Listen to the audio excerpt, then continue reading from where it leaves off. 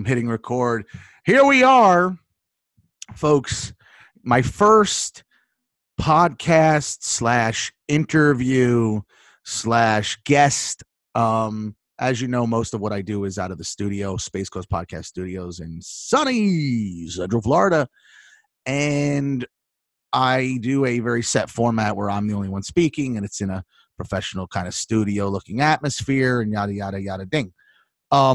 But what I'm going to do now is something a little different.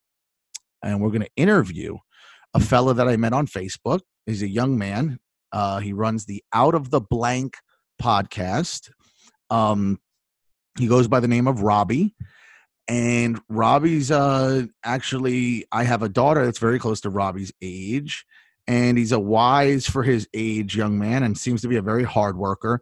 And long story short, Robbie, and by the way, interject at any point here if you want to, but Robbie found me on Facebook on one of these bulletin pages about with guests, like I'll guest on yours, you guest on mine kind of thing or whatever. And people exchange information. And I guested on Robbie's show and it was pretty cool and it went well. And I think spoke for 2 hours. And we've spoken since, and fascinated with Jason Momoa, which we're going to dive into, and find out if he's also into Greg Louganis and some other stars that I'll throw his way to see if that which way his Peter teeters. But that being said, why don't you introduce yourself, Robbie, Out of the Blank? I was enjoying all the compliments. I'm sorry. No problem. I was hearing too much credit to where my stupidity arises. I think a lot of what goes on and a lot of what interests me is people that get interested in something and kind of bring realism to the world.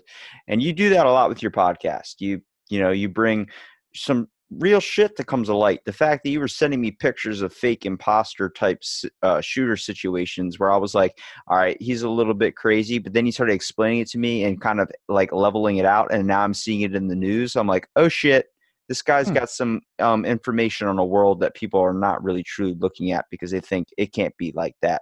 Let me tell you something. It is like that. If it's a duck, it looks like a duck, it flies like a duck.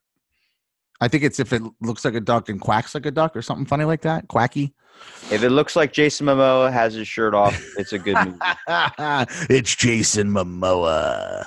Tell everybody, and you'd be telling me as well, by the way, how did the Jason Momoa thing start? I only know him from Aquaman. I'm not a big TV watcher. I definitely am not much of a stargazer anymore. I used to be a lot more. I kind of hate Hollywood and have my own theories on that. Where did the Momoa thing come from? I mean, you're not alone, but I think I saw it a lot on memes, people making like this thing like Jason Momoa, he's so godly, so handsome. And then what really got my fascination with him is when people gave him a lot of flack for the dad bod.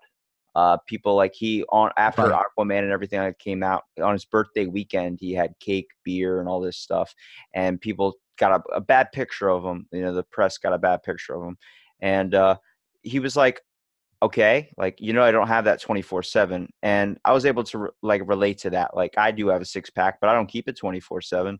And a lot of people have unrealistic expectations with what they should look like or how they should act in a world where we're built on a pretty shady foundation, I like to think. It's interesting that was the angle that you took was this muscular hunk of beef getting body shamed. He's fucking handsome. I gotta say, come on. I mean, good looking guy. Have you noticed? No, very good looking guy. I'm not a big long hair guy. By the way, I'm a straight guy, but I, honestly, and I always make a joke, I'm probably too heterosexual, but very handsy. And but I'm also a pretty logical, reasonable guy who will admit when there's a good-looking person. Some people are good-looking, some aren't. Some are on the fence, some aren't. He's a good-looking guy. Have you noticed, though, can you know the one imperfection he has is he's got a slight wandering eye. Have you caught that? Yeah, I have. Does that fuck with you at all? Not really. Mostly because I'm pretty sure, just like any girl out there, when they're looking at Jason Momoa, they're not looking at his eyes. They're more like looking at his chest or his abs or his body physique. But eyes are a big people are big on eyes. I mean, hey, look at these baby blues. But you're right. I think that the wandering eye like starts to go really down the totem pole if you have the body he does. And if you're carrying the old donkey D, you know what I mean? I don't think that anybody's eyeball. I mean, if you're packing 10 and you're thick and you know how to fuck, I think you can pluck your eyeball out and the girl won't give a shit.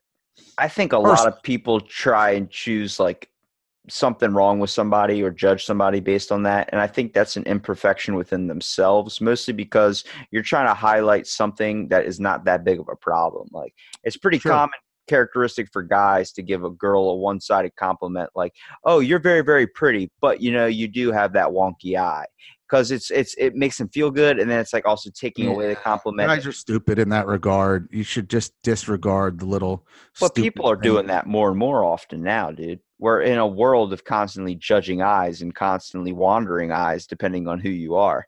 I think the whole reason is we choose to highlight imperfections because we're so subjected to being in a perfect society where everyone has to look, talk, and act the same, which is a lot of like people kind of might find it difficult for you or to listen to your stuff because you're spouting information that people are not truly aware of or don't want to dive into because they don't want to hear of the answers.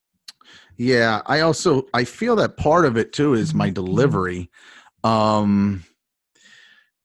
If I had a nickel for every time in my life I was told it's not what you say, it's the way you say it. And it could be very biting. It could be very direct.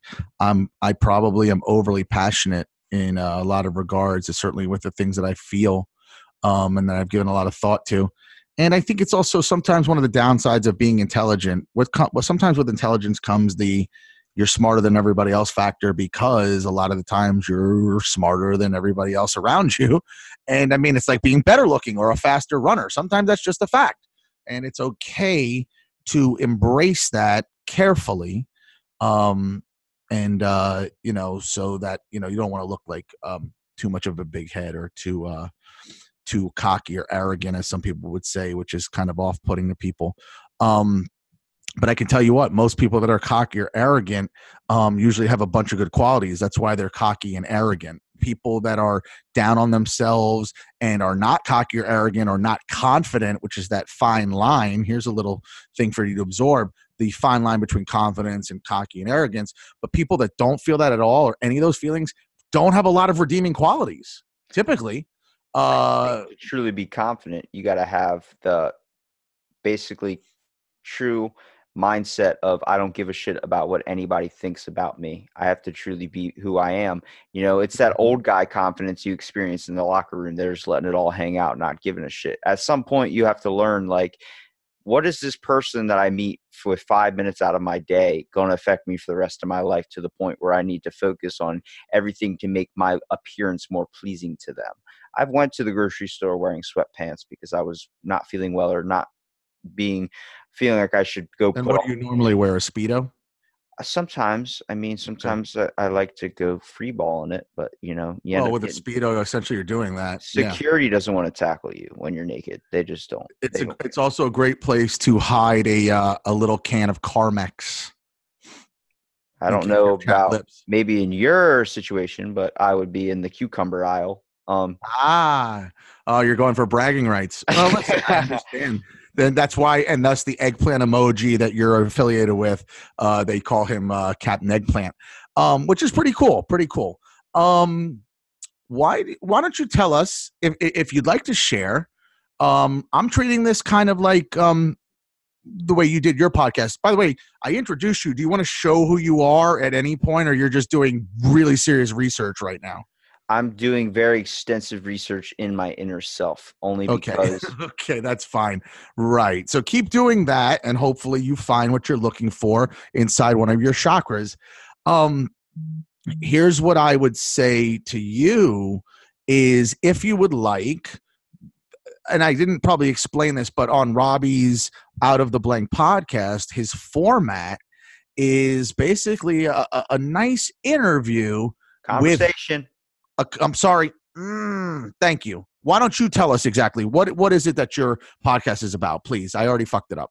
Well, it's cool. I mean, if people want to look it up, they can. But I don't try and highlight the whole aspect of getting views or anything of this sort. It's more like we all live on this world together, and to truly understand, I think knowledge is all about understanding and experience. And you have to look at both sides of the spectrum. Why someone thinks this way, and let's see their critical thinking on it. I think too many of us make justifications and claims based on our own knowledge, and we're completely ignorant of the other side of views.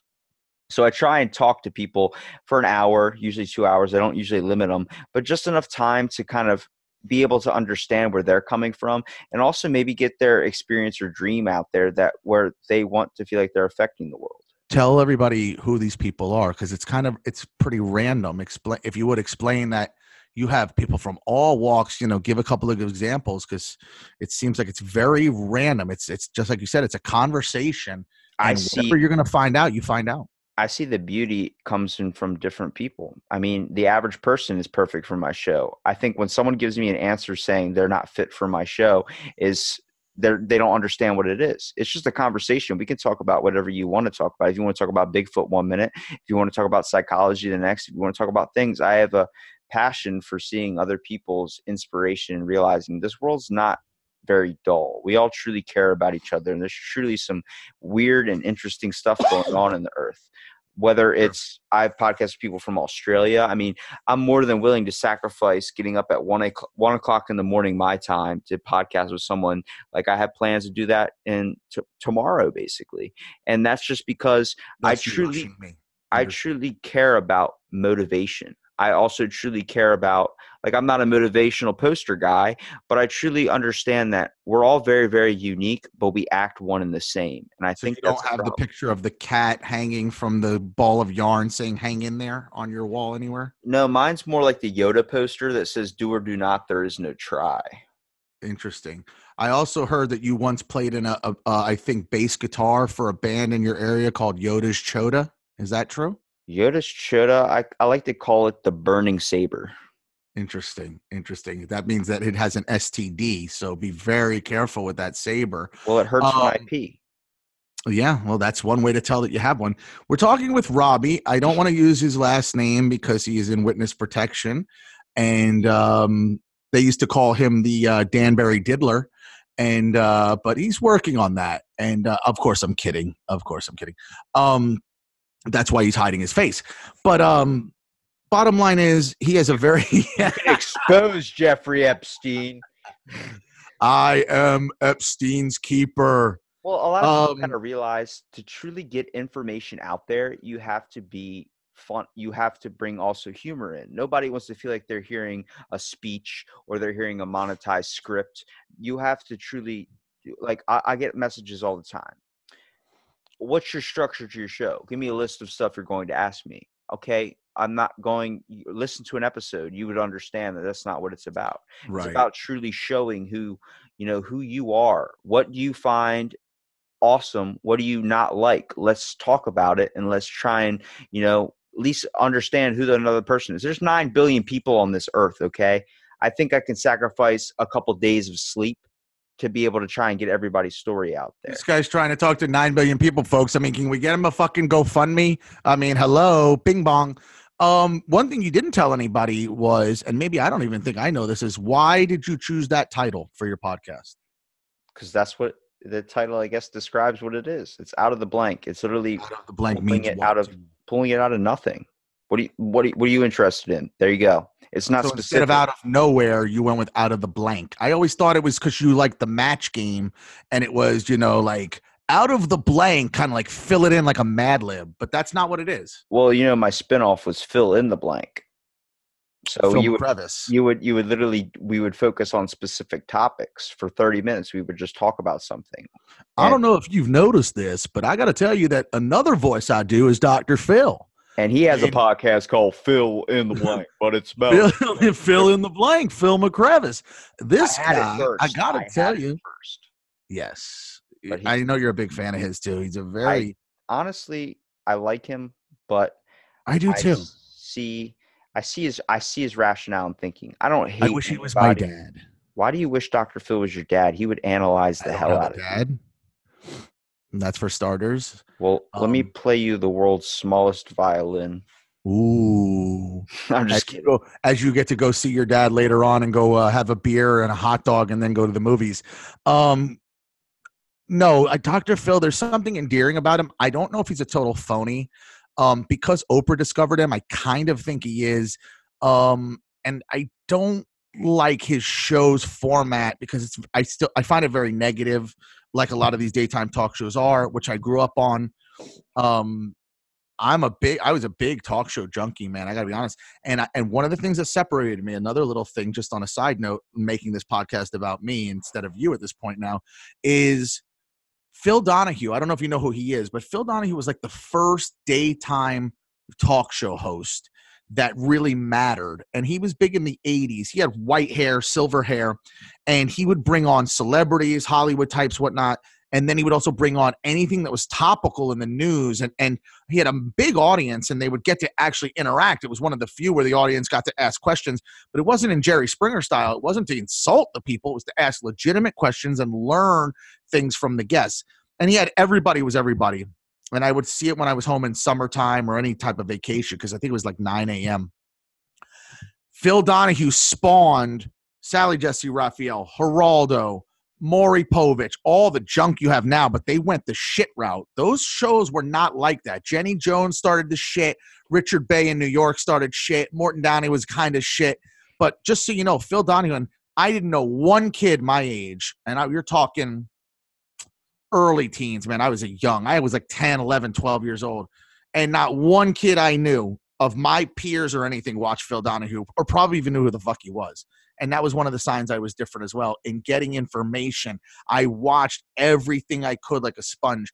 One of the things I didn't tell you where I picked up on a lot of probably negative as well, when my dad would get drunk and I would come home unsupervised when I was a little boy, and I was with my dad 5 through 8 years old, a little boy after my mom left. We had cable TV at a very when it was invented. I had cable literally when it was laid in the fucking ground. I watched MTV launch as a channel. I watched HBO launch as a channel. I had cable for whatever reason. That part of Fort Lauderdale, we just had it Back when MTV was actually MTV and it when wasn't they play exactly when it was a real 16 thing and it pregnant. was awesome and they played videos and all that. And it wasn't like fucking everybody's culture up. Um, I would come home to a passed out dad, and that meant cable TV all night unsupervised TV watching. And I literally went into his room. He had the color TV, and every night I would soak up cable. And it was probably some of my exposure to pornography and just all of the music that I'm knowledgeable of from that era. And just, I watched it all, man. I would stay up as late as possible watching cable. Well, And I really absorbed a lot at an early age. I can relate to a little bit like to what you're talking about, to be a sense of realness here. Like, I had experience. My dad was an alcoholic. I stay away from alcohol. I'm 21 years old, still haven't bought a legal drink yet. I think you have to understand Not that, even a hard root beer. yeah, well, sir, actually. That's not a hard one exactly. He goes soft root beer. Good for you. Oh, okay. I didn't know there was a difference.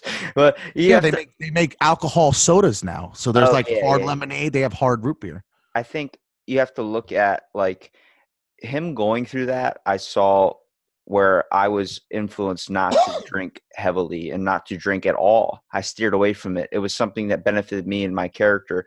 But I've also seen the downsides of alcohol. I've seen some nights he came home on this stuff, but I also saw the change he made in his life, where he's at now, where he's totally rerouted himself. But I think a lot of what you can chalk up to someone that goes through something like that, a lot of people don't give someone that went through something a chance or had a hard life a chance because they seem like they're just a detriment, like they're always going to be a piece of shit. I'm like, that's not true. They have a constant affliction they have to fight for the rest of their life. And I think even being able to say that, especially with the stuff that we went through as a family, was the fact that I had to experience and expand my knowledge through other people's understandings and try and see things from a more open-minded and also the other perspective side. And I think that's a lot what you have to do nowadays. People are too quick to make claims. You should understand first. You should try and see the rationale thinking, even if you don't believe it in the long run. Yeah, people don't do that. They, like you just said, they put yourself in the other shoes category because it's too hard to do. Nobody wants to take the time to give that thought And boy, it would change a lot of attitudes and opinions of people if you just stepped back, put yourself in someone else's situation, and really give it thought. Like you said, we are just such a rushed culture that we don't even take the time to do that. You know, the microwave culture, as they used to call it. We love blurbs. Nobody reads articles. They read a quick headline. You know, it's very interesting. We just don't have attention spans. And human beings, one of the things that made us special as opposed to other animals was an incredible attention span should you want one. And by the way, that's happening a lot with your culture, unfortunately, not you, but again, your culture and the social media, cell phone culture, smartphone, social media culture is the worst attention spans of any generation we've ever had. It's just not a very, there's no focus. There's an extreme lack of focus. And if you aren't that, congratulations to you. You are against the trend, because out of 100 people like you, 80 of them are. And that's just a fact. Well, I see it with my friends, you know, being so there you go. Thank my you. generation. It's actually getting worse too. I'm seeing my grandparents be a little bit affected by it too. Or I actually had to take the tablet away from my grandma because I was like, look, we used to sit down at the dinner table and talk. I guarantee you the statistics with families that have dinner together are very, very low.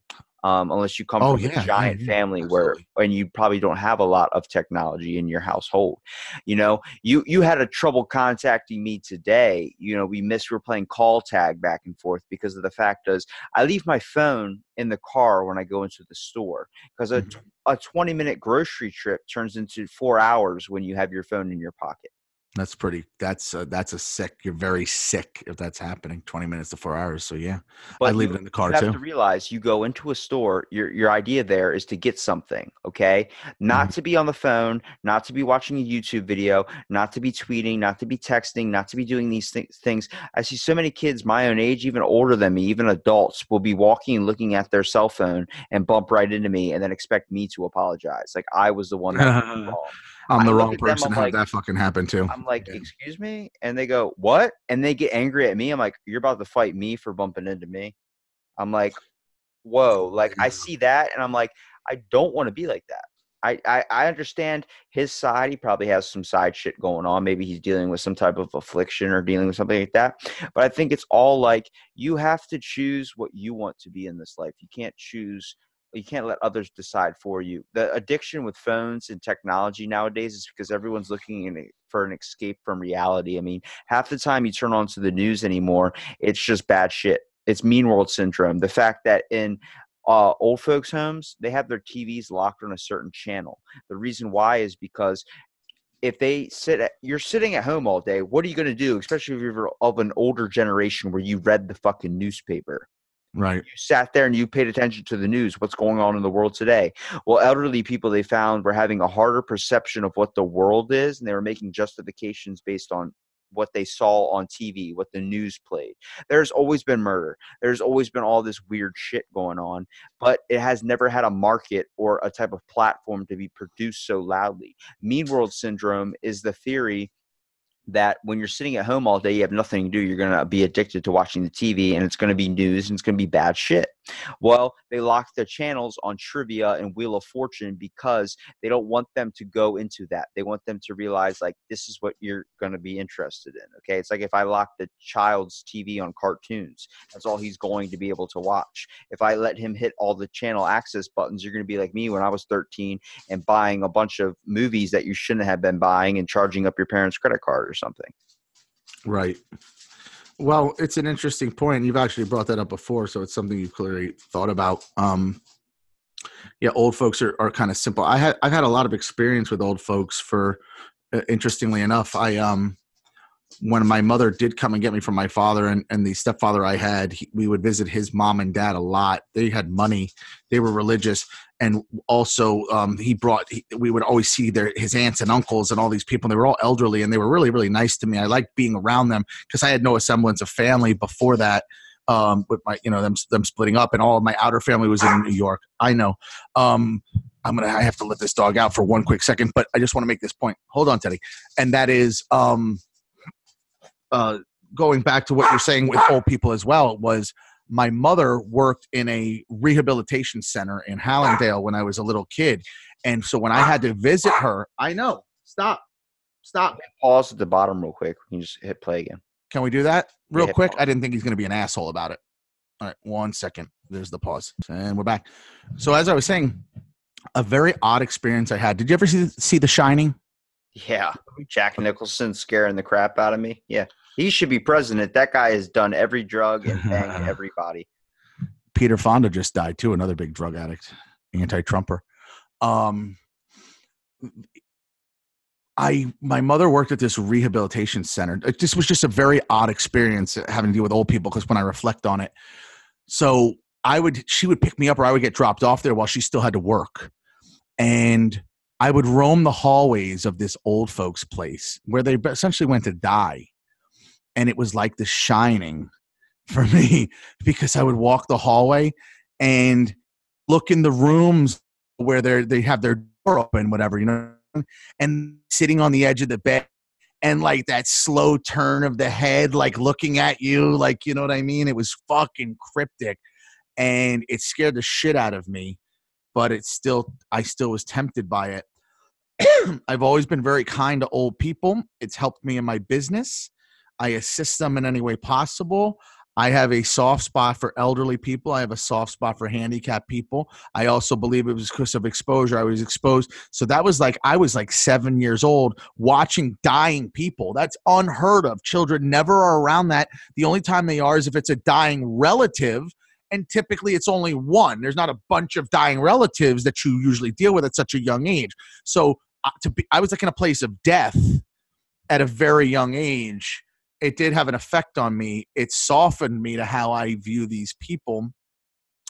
And again, also the handicapped. It's just, I'm really soft on that. And I was exposed to a young boy with Down syndrome who was the son of a coworker of my father's. And again, I was like, 6, 7 years old. And that's not that common to be exposed to that. And immediately meeting him, like I don't know. It's a sappy thing about me. I have a very soft spot for those two groups of people because honestly, in our country, those two groups are two of the most forgotten groups. Nobody cares about the handicapped. They never gripe. Black people talk a lot of shit. Fat people, fat shaming, women, gay people, transgenders. Everybody's got a bitch and a complaint. You know who doesn't? The handicapped. You know why? No one listens to them. And they got a legit beef too, man. I think it's the factor of your problems are your own, and people get very, very overwhelmed, especially in a world today where we're seen as if you're so structured by something. You need to follow Jim that works the 9 to 5. That's not for everyone.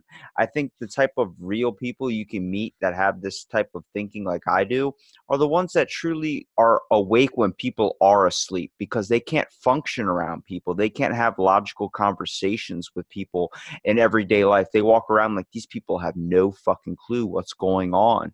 Like they have no idea how they're acting towards one another. They're trying to be just like each other.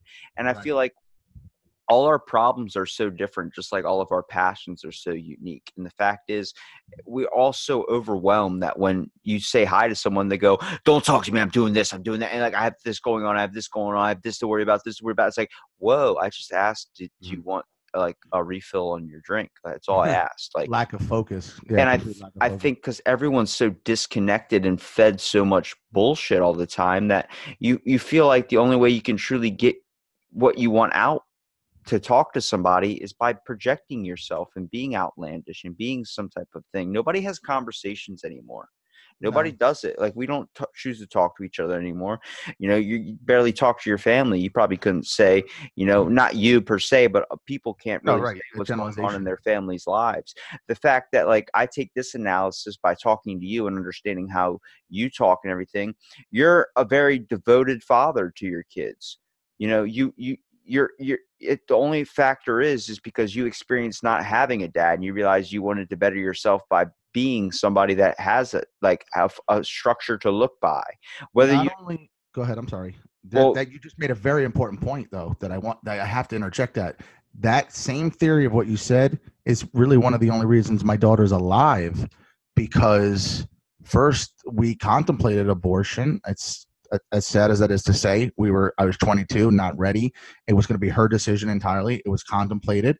We changed our minds. A lot of it had to do with her father giving us support that we weren't sure we would get. She was very nervous about that. I was with this girl for 3 months. This was literally thrown in my lap. Like, here it is. You're a man now. It's just got fucking real.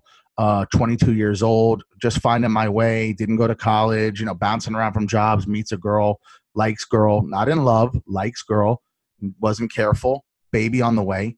And like you just said, she gave me the door. Once she decided and said, I'm keeping this baby, she gave me the door, which I've learned now that I'm single. A lot of women nowadays do. They just let the man have the door. I don't want to see you. I don't want money. I don't want nothing. A lot of these guys are out just fucking having babies, and no one's taking care of their kids because a lot of it is these women are letting them get away with it. Side story. But I was given the door, and I reflected on exactly what you said. And that was, I had a father that didn't care enough to put the bottle down, ruined his family, wife beater, obviously daily Southern Comfort alcoholic. And he neglected me through just basic not giving a fuck. He didn't hit me like he hit my mom. He didn't really break my balls too much. It was just, we went two separate ways. My dad didn't do any dad things. No advice, no ball, no fucking pitch, no catch, no football, no anything a dad could do. We didn't build a model fucking plane. We didn't build an anything. Do you know what I'm saying? I'm talking about complete neglect of all the things you do other than putting a roof and a fucking clothes on the back and the food. But what you realized is a clear interpretation of how some people would take that would be that they're going to be just like their dad and they're not going to amount to anything and truly take it the wrong way. Likelihood of that you emulate the behaviors. Again, very smart. And I broke 4 chains. Shit you not. 1, alcoholic. 2, wife beater. 3, cigarette smoker. Both of my parents, Marlboro cigarettes. Never smoked a day in my life. I smoke weed. I never smoked a cigarette. And number 4 was deadbeat dad. My once I was not with my father anymore, he never gave a penny. My mother was going to put him in jail. I begged her, crying, do not do that, please. So she toughed it out. She wound up having a pretty good job. It wasn't a big deal. But my dad gave no fucking child support. He would see me on weekends, buy me some shit, kept it very low key. He was spiraling anyways. He didn't have no money. Guy went from he just spiraled out of control. Also a redemption story too, I want to mention, by the way, because you talked about how people can't fix themselves. I have 2 examples of that. I saved 2 people's lives, by the way. When did I say people can't fix themselves? I said no, you said they could when you were referring to the alcoholism of your father, and somebody said it's like, and you said no, that's not necessarily true. People have that opportunity. You always do. Always do. Yeah. You saw you saw something bad that you wanted to stop that from happening again. You didn't want to continue the path that your father went down. You decided, I'm going to be a better person than that because I know what it's like to be that child in that situation. You weren't going to put it on anybody else. And I give you respect for that, because a lot of amount of the population, at least we've seen today, is seen as that's what they see that and they're like, oh, that's just what I'm meant to be in life. It's like, no, you have the tools to be whatever you want to be, but you have to realize that nothing's going to get done unless you do something about it. I reflected on that's very true.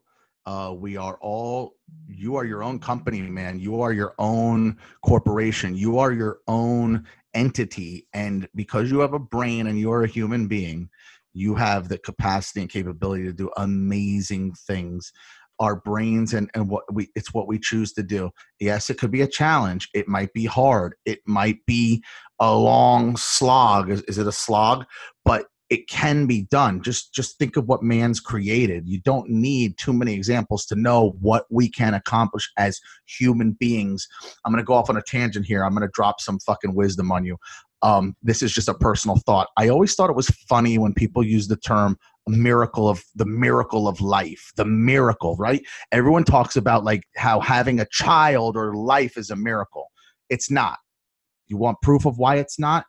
How many billions of people are on this planet? How many people that live before us? There's billions of people on the planet now, right? There was billions before. Not exactly a miracle, right? We fuck, we procreate, we have children. Correct? Yeah. Do you agree? Not exactly miraculous. Do you know what the miracle is?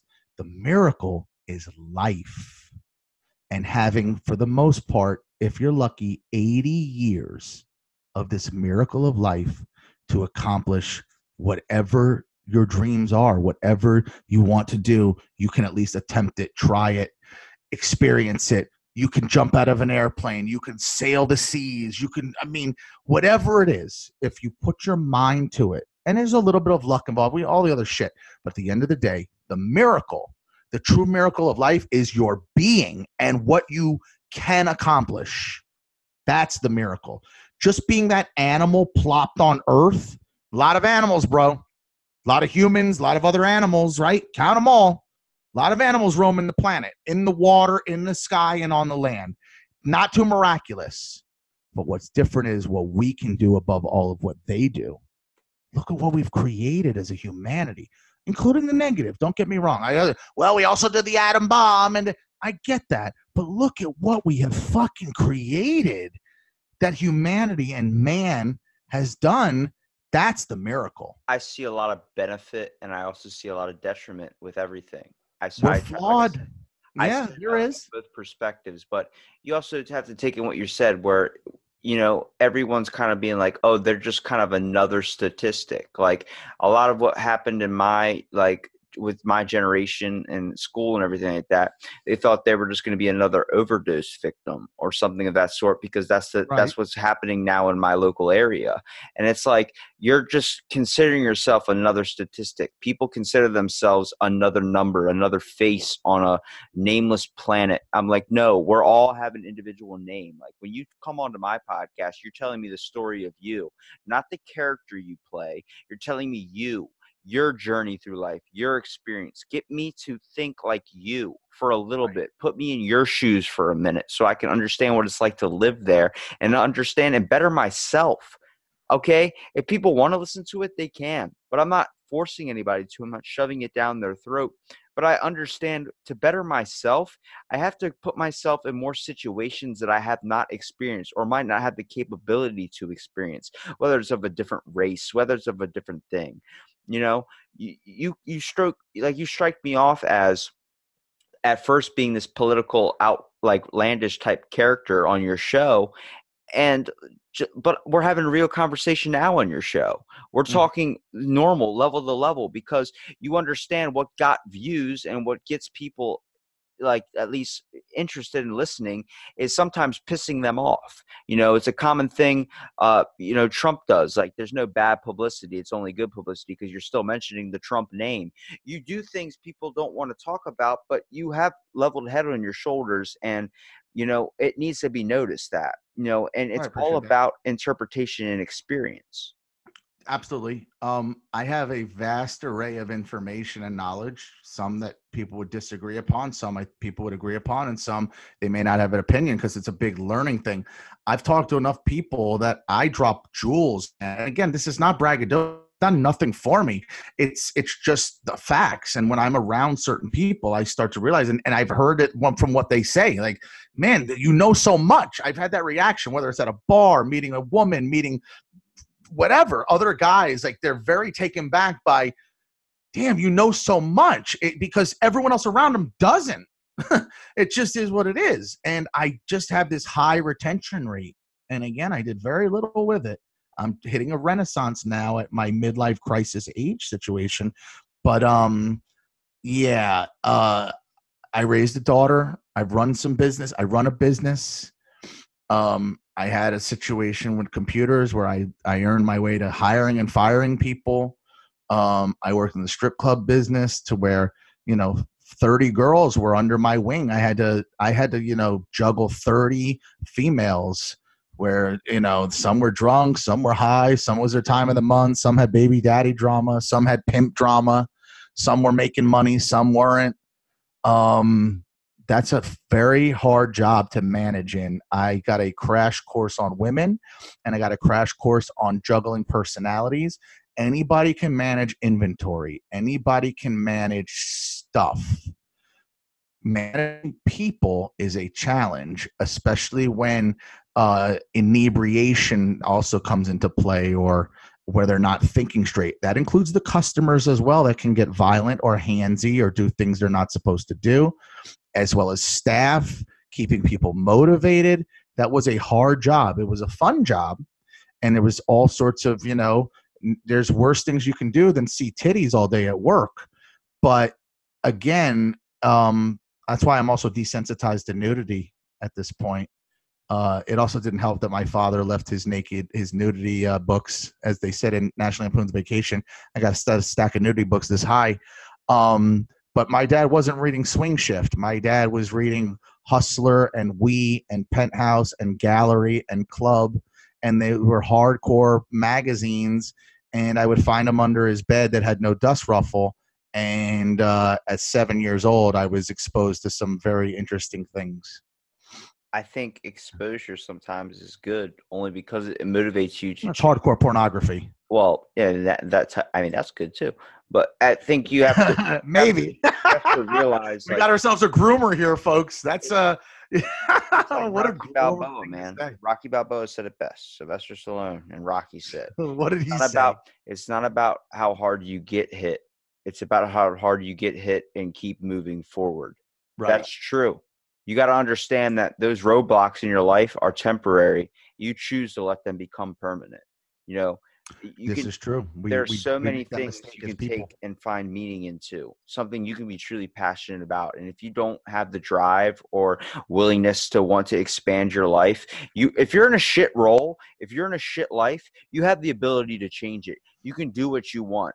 I'm at fault for playing it myself, dude. I get comfortable, but at the same time, I don't see that as being my ending thing. I'm not going to choose to live the life I'm living in whether it's in a job scenario or something. I'm going to better my life, but I realize I have to take what's happening right now in front of me, and I have to realize it's not going to last forever.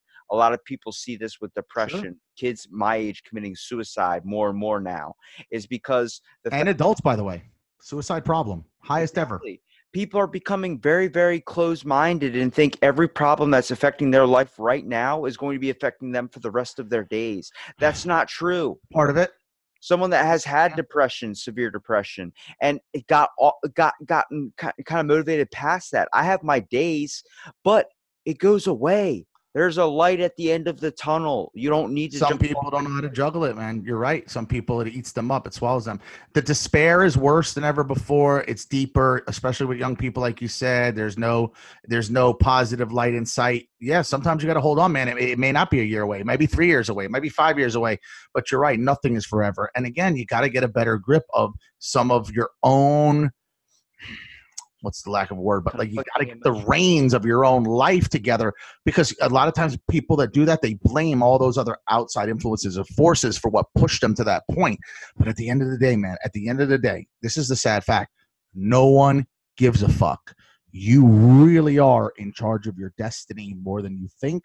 And nobody cares, not even about their own family, let alone sometimes themselves. Look how many people don't groom. Nobody cares. They just did an article about people don't even change their underwear. They found out there's like 18% of society doesn't change their underwear for a week. And like 50% of men will go like 2 or 3 days.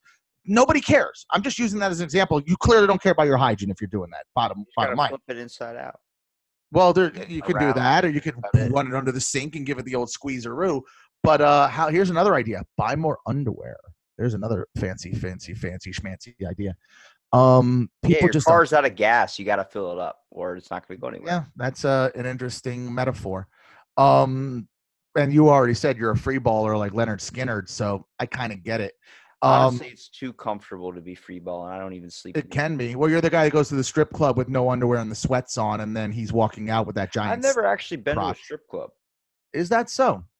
We don't have any in our area. Well, you're not missing out on too much. I'm going to tell you why. And listen, you're a good-looking guy, so it might be a little different for you. But at the end of the day, listen. You're not going to be my Valentine, but you know what I mean. Damn it! Listen, you're not hideous. I think you know that. There's people way uglier than you, and they're going through that struggle. The struggle is real. But my point is that They want money. And if you're going in those establishments with no money, you're not going to have a lot of fun. It's just how it goes. So to go there to just sit around and look at titties, you're not going to get any attention. It's you can go and be like a little voyeur, that's fine. But if you're not going, I don't mean you have to have $1,000, but you got to go with $100 and like make it I would, stretch. if I went to a strip club, I'd be too busy psychoanalyzing everybody. I'd be like, there's that. Well, you always want to sit down with a girl and do that with her. why is your name Cinnamon? But I think the whole aspect is they're not there to make relationships. They're there to make money. They're there to get as much money as possible to themselves. Absolutely. And I'd love to do a podcast talking about all this, the strip club. I've learned a lot. I actually plan on writing a book or a handbook on how to get over on strippers and escorts, and just give people an idea, like, how to be more on the offensive than getting, taken by them. But you're 100% right. They're selling a fantasy. Part of that is that she's pretending to really like you, and the good ones can do a very good job of that. A very good job. Because by the way, it's the same way they can do with guys they go on dates with and pretend to be so interested and enjoying whatever's going on. But, they're just in it for that free dinner. By the way, another poll came out, especially with these apps, the Tinders and the Bumbles and the OK Cupids and whatnot, that what's come about, interestingly enough, is that I think they said 33% of women polled go on these dates on these apps just for the free dinner. They're literally taking advantage of the guy, no interest in dating him, no interest in seeing him again, but they'll go out for that free dinner. And it's starting to bite them. Rising not only in women either, that's going to be with guys. I mean, the whole factor is everybody's looking for a piece of something. Everybody wants a piece for themselves. The whole fact is your company, your business, whatever you're doing is starting to get traction. People are going to be like, I like what you're doing, but you could be doing that. Everyone's trying to get a little bit of influence and a little bit of peace and piggyback your ride to success.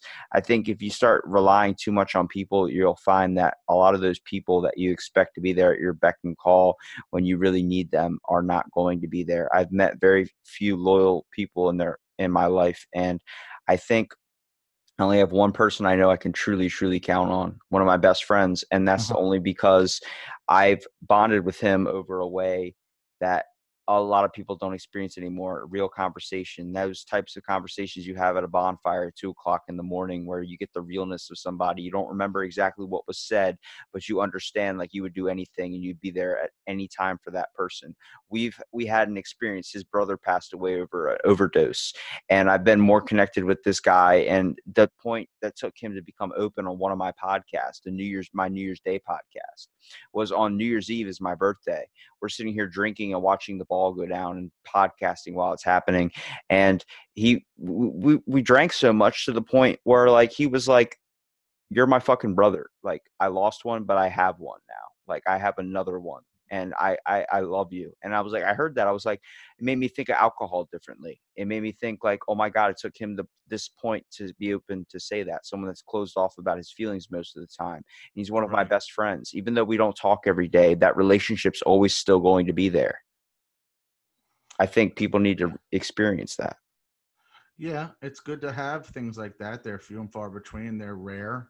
It's funny. I was just having a conversation with a close friend of mine that I'm planning to see in South Florida, and how along the way we've lost a lot of close friends that we don't necessarily keep up with, that were very, very close to us. And I think what spawned it was he went and visited one of them recently. Well, 2 days ago, had a barbecue there, and they were like best friends. And he hadn't seen this guy in many, many, many years. And it was really cool to hear. And I was close with the guy too. We were all friends, but those two were closer.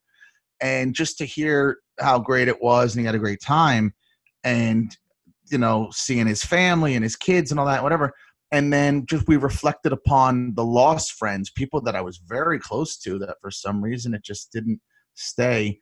I have two friends that I speak with that go back like years, like going back. Okay, so I graduated in 93, to put it in perspective, from high school. And these were one of these people I knew since 5th grade, and one of these people I knew since 8th grade. And I'm still close with both of them. One I get to see, one I do not. He's in Iowa, and I have not yet visited him there. And I see him sometimes if he comes to Florida. He tries to avoid Florida. He doesn't like it. But yeah, you got to hold on to those valuable relationships, man. Valuable relationships.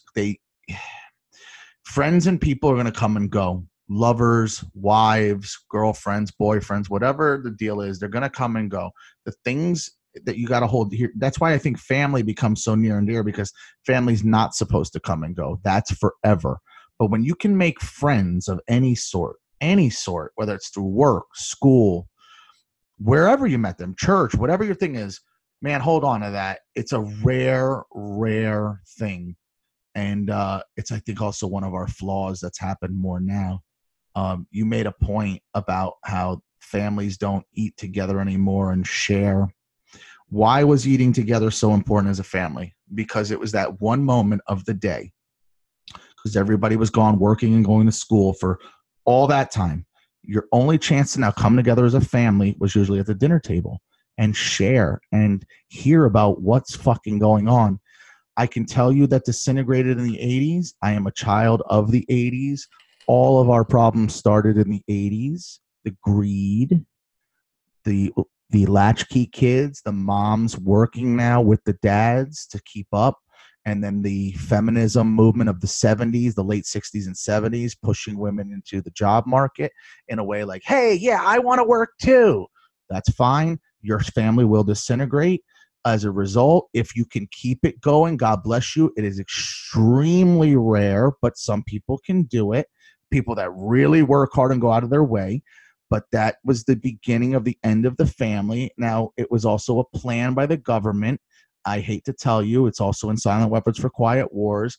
If you can destroy the family, you can control everybody more, and everything will start to fall apart. If you're really trying to fuck with society, destroy the family. Coincidentally, one of the biggest reasons why the black community has the problems it does, and they know it, and they would admit it, and everybody knows this is a fact, is the lack of family, the lack of fathers, and the lack of a family unit. It is a scourge in that community, and it has been for many years.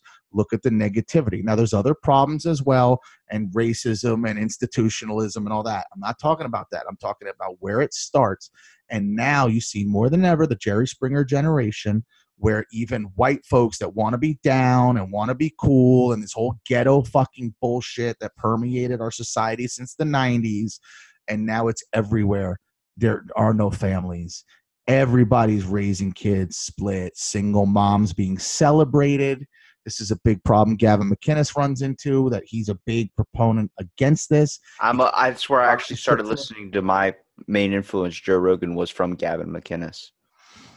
Gavin McInnes is a smart guy. I chalk up his thing for racism, that it doesn't exist, that the fact that someone's not going to ignore a conversation with someone on the fact of the color of their skin. If two guys are in a bar drinking and watching a football game and they're of absolutely different races, they're not going to not interject into this conversation about bonding over a team or looking at a sports event. It just doesn't happen, because you look at the guy and go, oh, he's black. When he said that, I was like, that's true. You're not going to deny yourself the conversation with that, but people look at the intermediate aspect, that someone of different color is going to think differently than you, and you're not liking that new perspective. I'm like, but I guarantee you they could be your best friend, but you're never going to understand that if you don't take the time to know them. That's true. It's not the color that's the problem. If you really want to analyze it really deeply, it's the stereotypes that come along with the color, because it's not just the color. It's the same thing with Jews. So Jews is not about a color, but what people have a critical thing about Jews, right? Or a critical thing about Muslims, or a critical thing about Bible thumping Christians. Do you know what I'm saying? So it's not even a color thing. It's just a judgment thing. How can I judge you? What's the best thing to judge you on? Or fat people, or ugly people, or you know what I mean? And what it becomes is, what you're really judging is the stereotypes that come along with that particular category. Black people, what's the stereotype? White people, what's the stereotype? Fat people, what's the stereotype? You get what I'm saying? Asian people, what's the stereotype? They all have them. We can discuss them if you want, but I don't even need to go into that. That's what we do, and that's what comes with categorizing and tribalism and compartmentalizing and judging in that regard, unfortunately. I think you have to look at the whole true aspect of, you choose the life and the road you want to walk, and you let the problems in your path kind of block you off from what you truly want to become. Now, are you going to be that guy that says I made it through life, or you want to be the guy that says I've accomplished life and I grabbed it by the fucking reins? I mean, the whole idea is if there's a life short of happiness and awesomeness worse than a life of living forever or living to 100 years old and not accomplishing anything? It depends on who you are, obviously, but I can tell you right now, I don't want to live to be 100. I know I see people that live to be 100 and where they're just miserable. Like shit doesn't work like it used to. No, it's tough. Yeah, I If agree. I saw them in The Shining. I saw them. They were struggling, man. They you were look like a struggling. goblin when you're 100 years old. Yeah, Like, I listen, mean, they scared the shit out of me. I don't know if you really heard the story because I think you were doing something or reading something, but I'm telling you, it was like The Shining. I would look down the hallway and and I they would would go be to their. tilting their head like, Okay, so I'm like sorry. all wonky. But it was scary, dude. You know, like you said, picture that goblin slowly, like, Yeah, they're not what are even you there doing? anymore. They're not there anymore. And No, I was lucky enough to be able to meet my great grandparents and be connected with them. A lot of my values I chalk up to my grandparents and great grandparents. My great grandfather was married for 76 years. Mhm. And he said it best. He said, like, love fades, it does fade, but it's about being connected with someone and finding someone you want to spend the rest of your life with. He's like, I grew up in the Depression. I know what it's like to not have anything. It's where I save all my money. I learned that from him. And Well, anyone that was you a know, part of that went through that's the toughest time America's had in he like ever. died 6 months after my great grandmother died. And Yeah, I I literally believe was like, that. he Dying of a died broken of heart heartbreak. of He could 100%. I've never seen, you know how sad it is to watch your great grandfather cry? I saw that and I realized the realness. Like, there are where I, like, in my immediate family, my parents did not get along very well. It wasn't a fault of their own. They just couldn't connect. They had problems in their own lives that they didn't know how to project towards each other. But I see my great grandfather, I'm like, he restored my faith that there is someone out there for everyone. And I saw that and I was I, like seeing him break down like that brought me to my fucking knees. So, felt like someone kicked me in the groin. I was Sure. down. And I see that. I'm like, you are who you choose to be. You care about who you choose to care about. If you care about the little things, the small bullshit that we consider immediate problems in our lives, and you choose to hold on to those forever and bitch and complain about them, you're not going to progress as a person, and you're just going to be more of a side effect to society, or just a detriment to society. You have to understand that you are out there to find somebody. You're out there to find something. You're out there having a predetermined whatever you want to do. You can't change the past. You can only change the future. As Sure. many quotes as I can read off of the back of a Laffy Taffy fucking rapper, there's no easy way to get it through someone's head without them truly experiencing it themselves, that there is something out there. Understood. Do you want to cut out on that note because of your computer? Yeah. If unless you have anything else you want to bring up. Well, no, because we can keep going and going. I mean, there's really been no format here.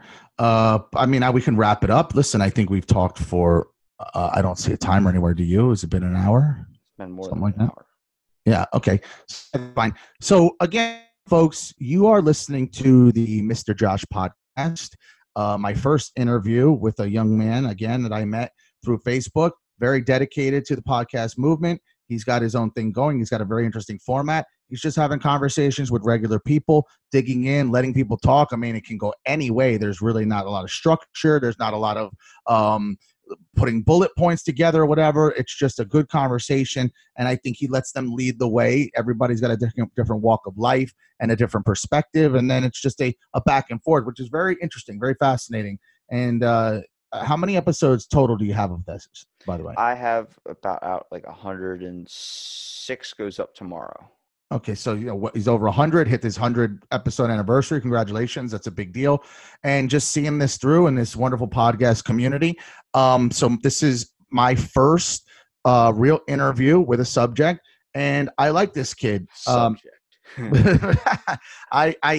When Robbie contacted me, I had no idea who he was. I didn't look at his page. I didn't vet him in any way. I just messaged him, started speaking with him, found out he was half my age, and that there's no reason to let anything like that stand in the way. Very mature, intelligent young man. And if he wasn't, I wouldn't be fucking sitting here wasting my time talking to some fucking asshole. Make that very clear.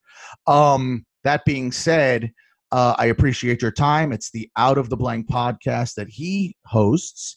And this will be, I think you're going to put this as well on yours. So this is the second episode that I will be on if he includes this into his repertoire.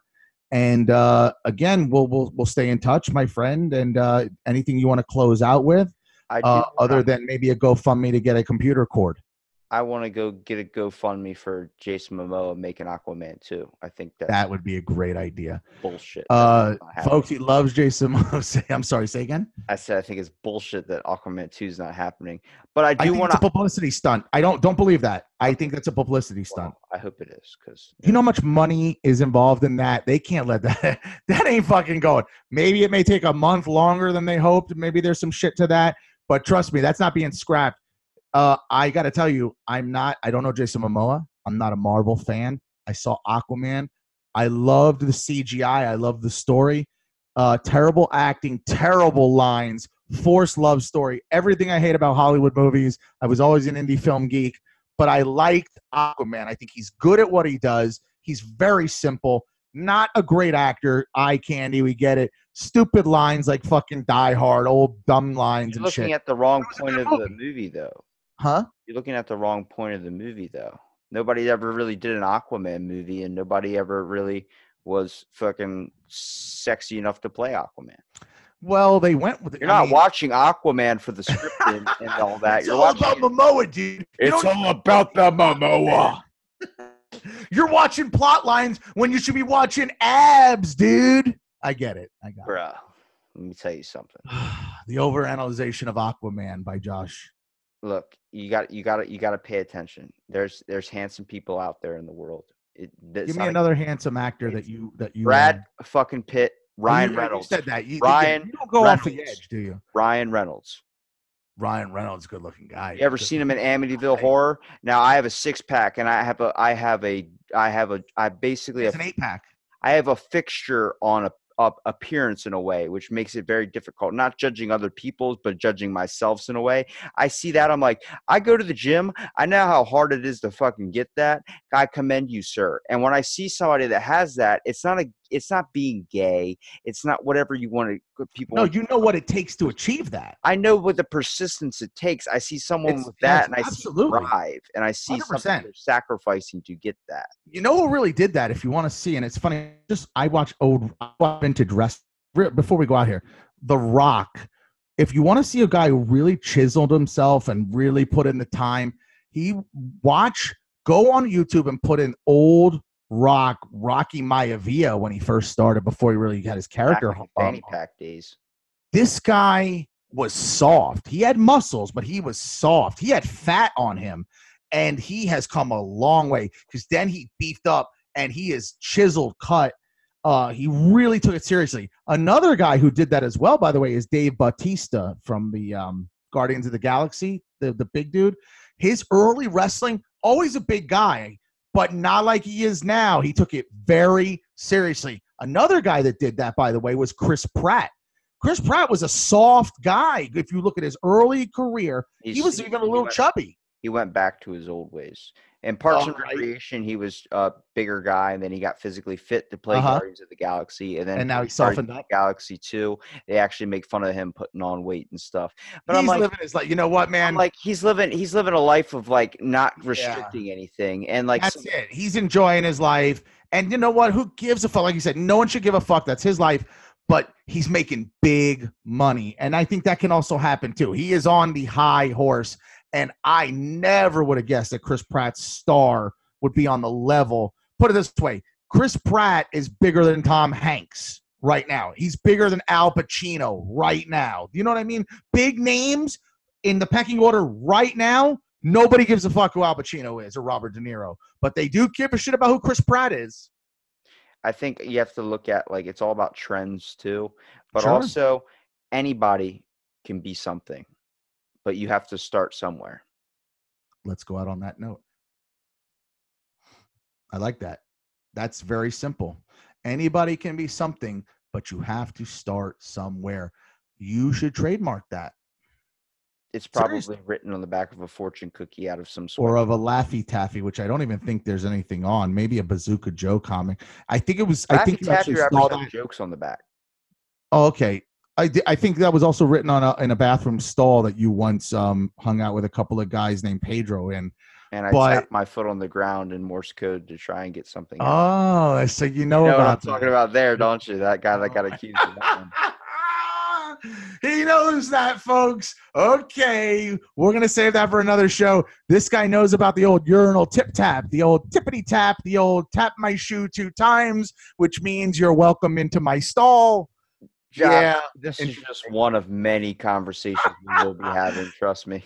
I think it's great. This guy's got every this guy's got every color handkerchief, folks. He's got the light blue, the dark blue, the brown, the yellow. They all signal something. Depends which pocket you put it in the back pocket.